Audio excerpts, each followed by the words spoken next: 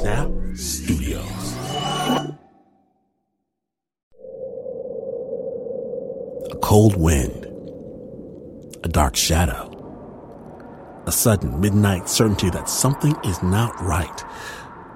From Snap Judgment's underground lair, your wait is over. At long last, you're listening to Spooked. Season 2, Episode 1, Stay tuned. This episode is brought to you by Progressive. Most of you aren't just listening right now. You're driving, cleaning, even exercising. But what if you could be saving money by switching to Progressive? Drivers who save by switching save nearly $750 on average, and auto customers qualify for an average of 7 discounts. Multitask right now. Quote today at Progressive.com. Progressive Casualty Insurance Company and Affiliates. National average 12-month savings of $744 by new customers surveyed who saved Progressive between June 2022 and May 2023. Potential savings will vary. Discounts not available in all states and situations. Support for Snap Judgment presents Spooked comes from Odoo. Tired of relying on disconnected software to manage your business? Then you need Odoo. Odoo is an all-in-one management platform with a suite of user-friendly applications designed to simplify and connect every aspect of your company in one easy-to-use software, so you can get more done in less time. To learn more, visit odoo.com/spooked. That's odoo.com/spooked. Odoo, because amazing employees deserve amazing software. From KQED and PRX, you've crossed over to Spooked.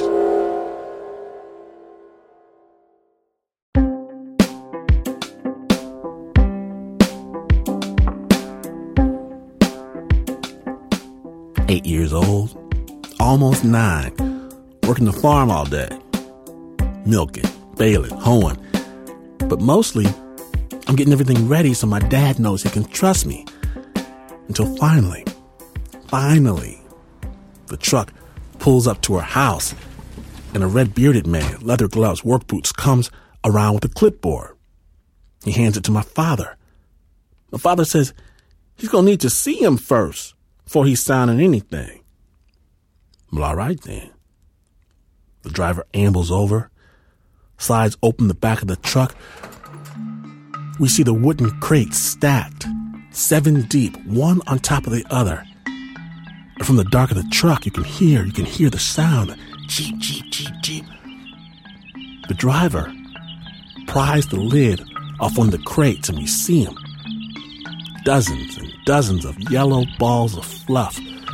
The driver reaches in and he grabs one of the tiny baby chicks.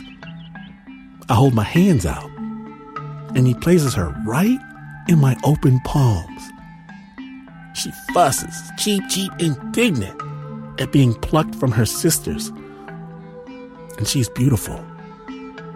I stroke a little back, gently. She quiets down. I hold her right up next to my cheek, then I laugh. I can't help but laugh. I laugh. My father signs a paper on the clipboard.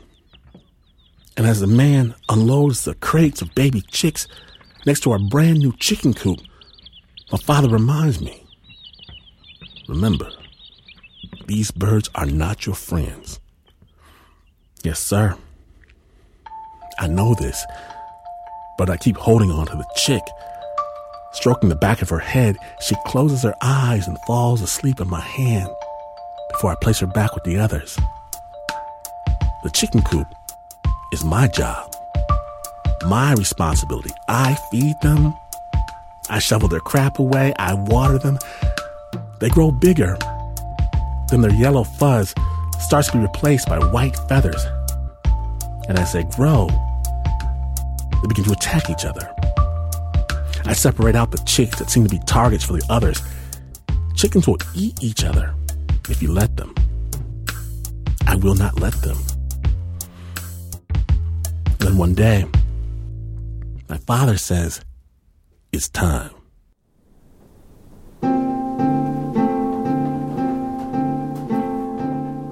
want to pretend that I don't know what it's time for, but this is my responsibility.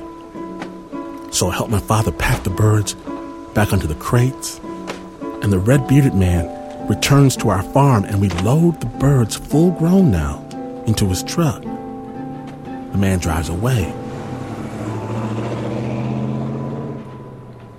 But there are still a few chickens left. Those are for us, my father says. He puts a paper bag over the head of one of the chickens so it will not run. He gets a butcher's knife, presses the bird's neck against a stump. I stop him. This is my responsibility. I raised these birds. I raised them. I wonder if this one is that first one, the one that fell asleep in my hand. I pick up his axe. He holds the chicken down on the stump. I cut her head off with one swing quickly. My father holds the chicken fast. He doesn't let the wings flap wildly, doesn't allow the carcass to thrash around. He just holds her upside down and lets her bleed. Then he takes the bird to the outside sink for my mother to pluck. I can't eat that night.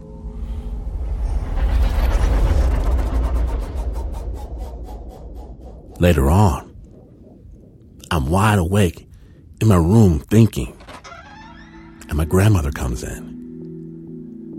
She sits at the foot of my bed, and she tells me stories of Anansi the spider and how to cut High John the Conqueror root. We sing songs, and we laugh, and I wonder. So I ask her, Granny, how come you're back? You know why, baby. But I don't know why. Not really. My grandmother turns away from me then. You named her, baby. Probably you shouldn't have named her. And I remember, I would never have remembered unless Granny told me, like I had locked it as far away as I could. But it's true. I did name her. Up against my cheek that first day, I named her Birdie. And I accidentally made a promise to take care of Birdie and to keep Birdie safe forever. And even as she's fading away, Granny looks at me serious. Don't do that again, baby. Never do that again. I want to ask her more questions, but she waves old hands and vanishes utterly from my room. Granny.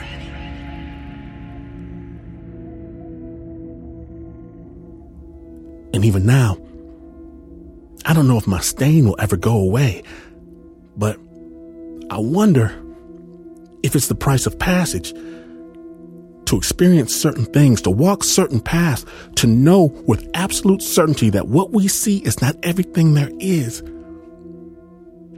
Perhaps everyone has to pay something to go on this road. And we must all decide whether the cost is too high. From Snap Judgment's underground lair, my name is Tim Washington. Please find a hand to hold, because Spook starts now.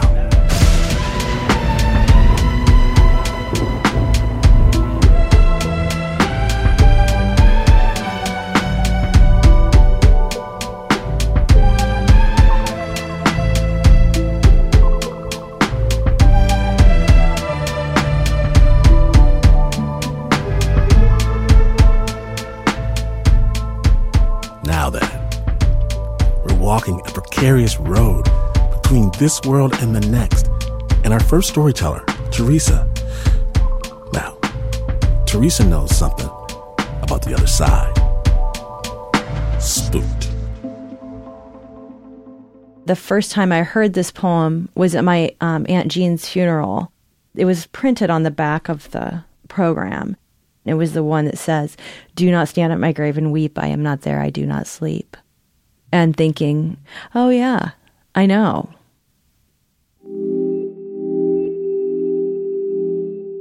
I was about 5 or 6.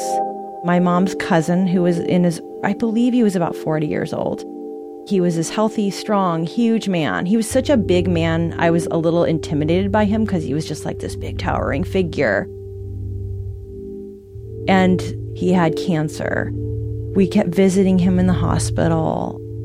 And then one night, I woke up in the middle of the night and I sat up in my bed. And I had this thing that I would do when I would wake up in the middle of the night and see something there. I would touch my eyes and make sure they were open because I would have confusion. Was I dreaming?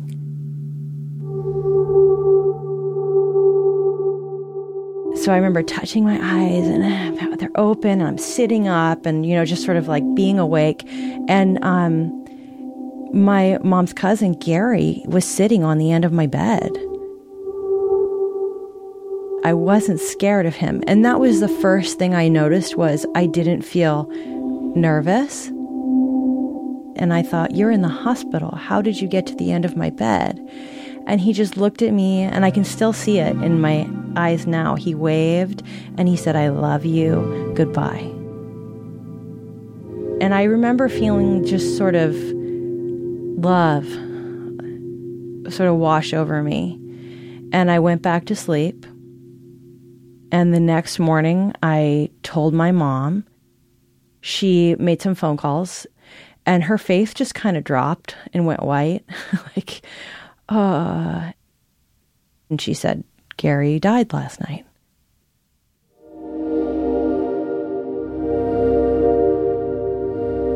Not very long after that, my aunt, who was only in her mid-20s, had cancer, liver cancer. I woke up in the middle of the night. There she is, standing at the end of my bed, walks toward me. And she was beautiful and young, and I remember looking at her face. And she said the same thing. She waved and she said, "I love you. Goodbye."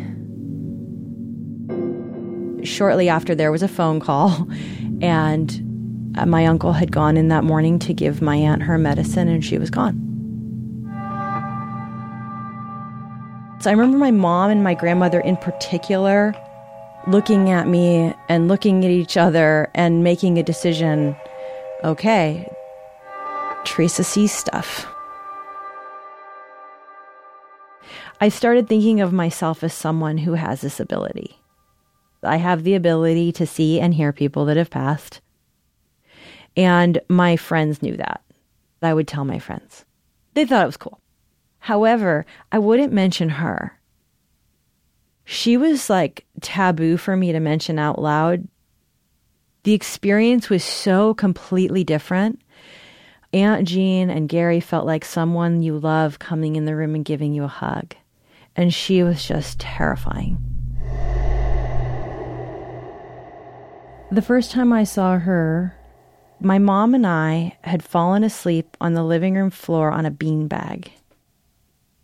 And the front door was open with the screen door closed. Very small town America, it's probably summer or whatever. And this woman walked up to the door. She was sort of a petite woman, lean.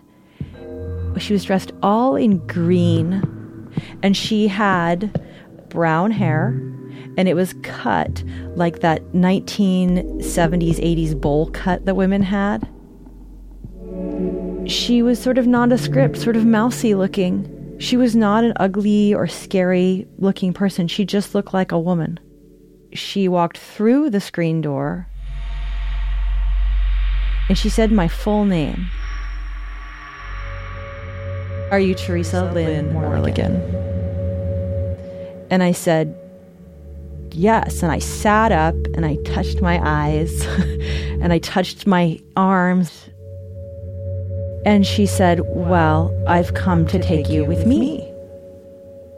Because no one here loves you and no one here wants you.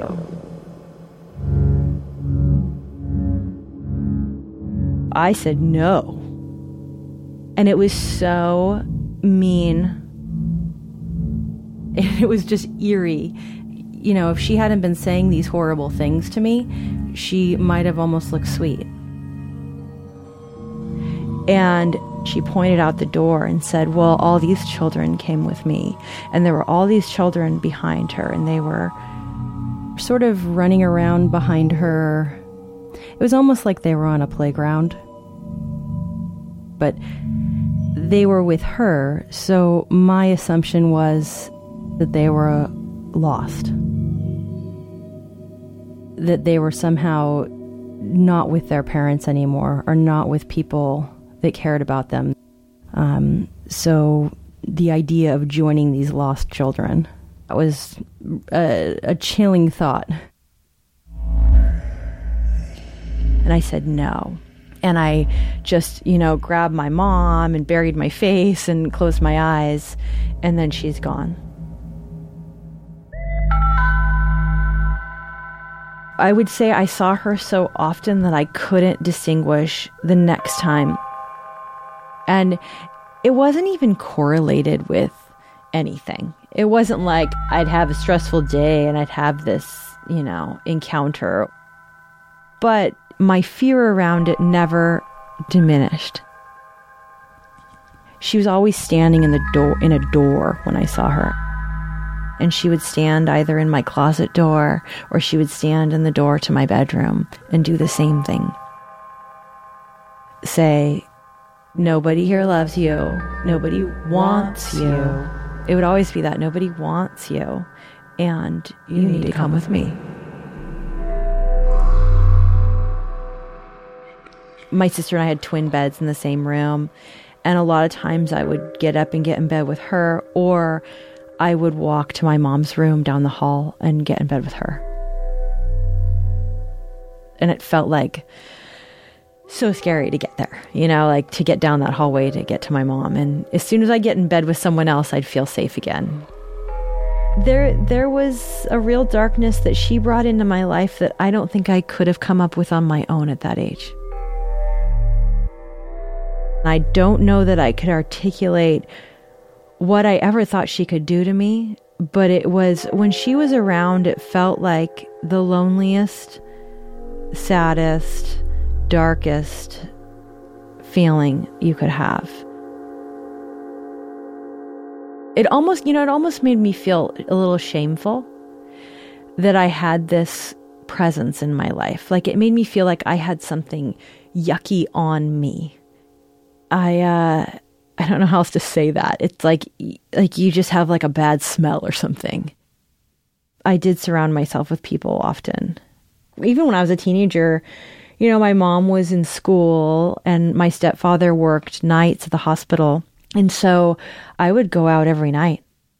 I would get out of school and I'd maybe come home for like half an hour, and then I'd go out with my friends and I'd be gone until I knew my mom was going to be home from school. I just didn't like being alone because I was scared of what I was going to see. I had so many things up. I had like crystals and sage and candles because I wanted to make like a boundary around myself. And I was very much searching for ways to keep her out of my space. How do I manage this? Because I have to manage it so it doesn't manage me. At some point, I decided in my mind that maybe I was like a beacon, that I was like a lighthouse to something like her. And it's like a moth to a flame. It's not like you're special, you're just a light. But I was scared of her. It was exhausting to have my heart pounding that way. And as I got older, the children weren't there anymore. She began to show up alone. And I started feeling a little bit more like I had to stand up to her. But I was probably 15. She'd come in. I do remember sitting up in my bed and putting my hands out in front of me and just saying, "Get the fuck out of here. You're telling me nobody wants me? I don't want you. You get out." And she would leave. And I felt like I won the fight, but I also knew she could show up again. And she did, again and again. It was pretty much the same thing, just that same tape playing.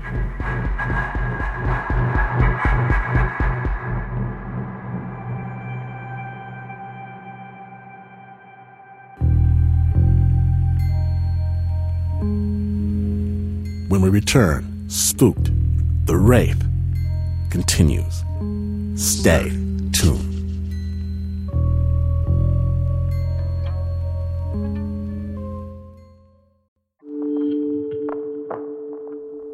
Now then, Teresa can see the dead.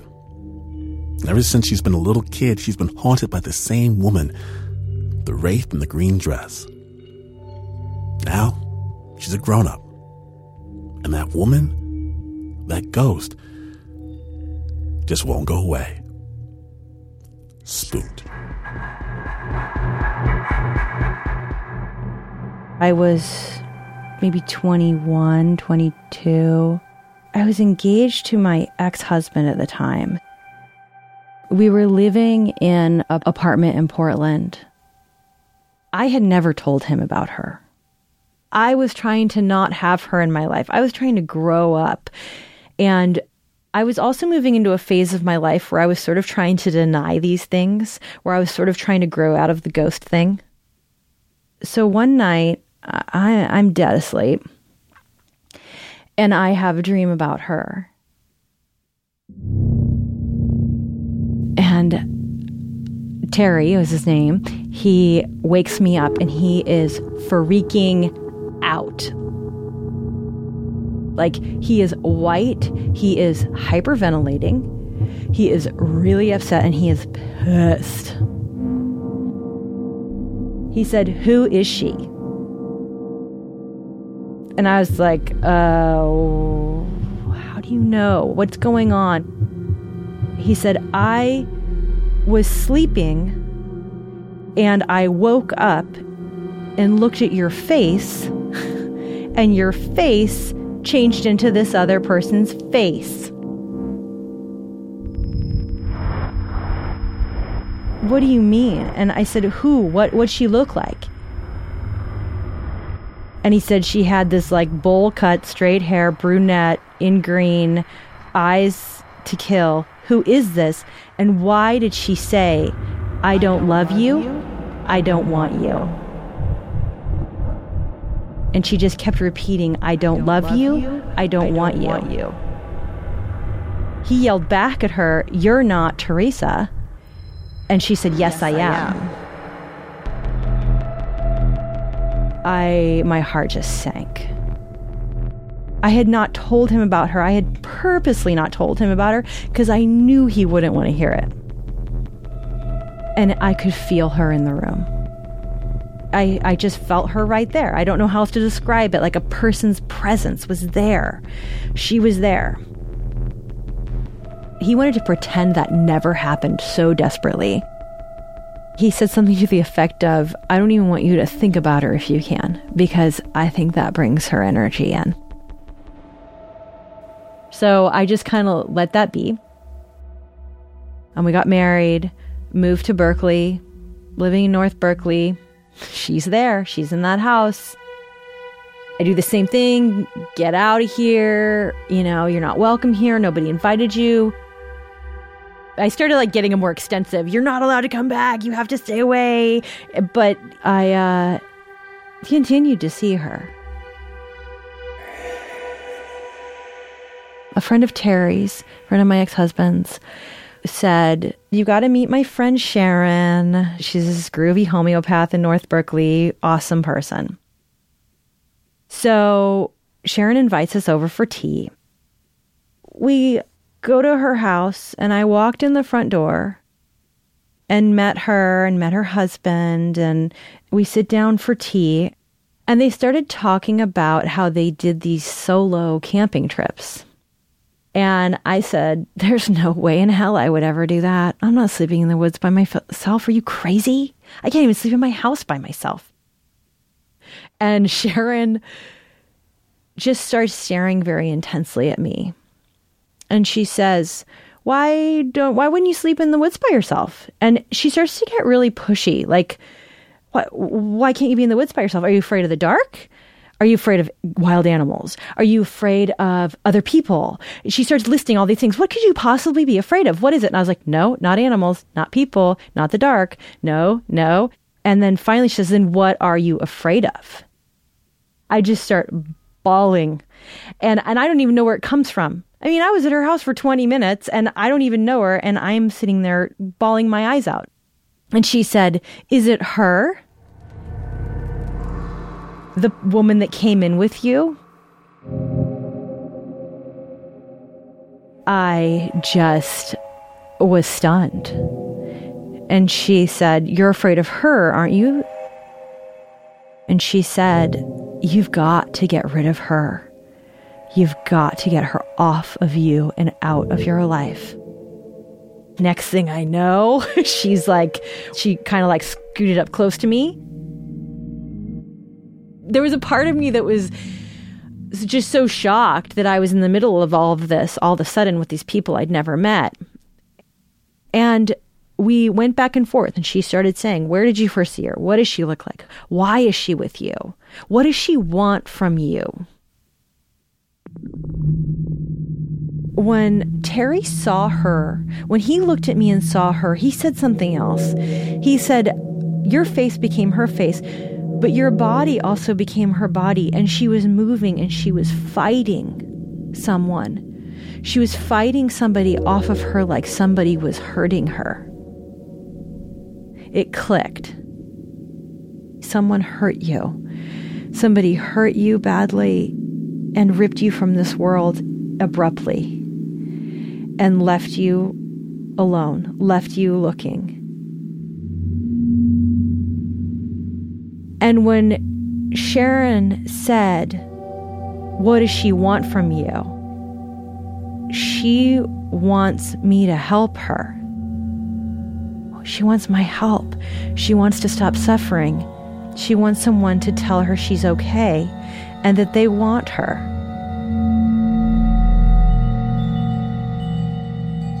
I said that and I just repeated that. You are loved, you are loved, you are loved, you are wanted, you are wanted, you are wanted. I won't let anyone hurt you. You're going to stop suffering. And it was like, gone. Split. She just split. Gone. It was pretty much instantly, I was done with her. She didn't have any more power over me. And I think what I realized, though, was I'd been fighting her and I had been using this sort of violent response to her, and that was just feeding it. It was making it worse. I recently decided to change my career, and I've been volunteering at an emergency department. It's funny, I think of her whenever I'm there. Because when people are in pain or desperate or scared, for whatever reason, whether it is they're hurt because they had a car accident or they were just attacked by another human being, they all need the same thing. They need someone to say, I'm so sorry you were hurt. I'm so sorry someone hurt you. That's what she was seeking. So if I wake up and I feel like something's watching me, or if I feel like I see something, I don't get upset because I know it can't hurt me.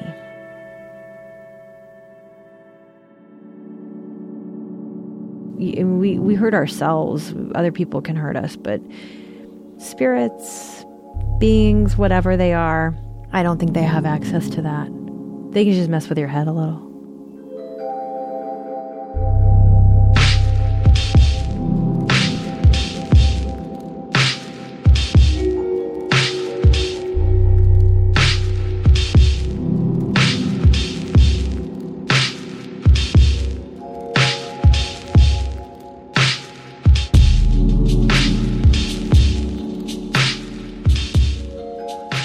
That's right. No matter who you are, no matter what your plane of existence is, no matter if you are dead or alive, we all need the same thing. Spread your love. Big thanks to Teresa Morligan for being courageous and helping even the scariest of spirits cross over. And thank you so much for sharing your story with The Spooked. And special thanks to Stephanie Fu for bringing Teresa's story our way.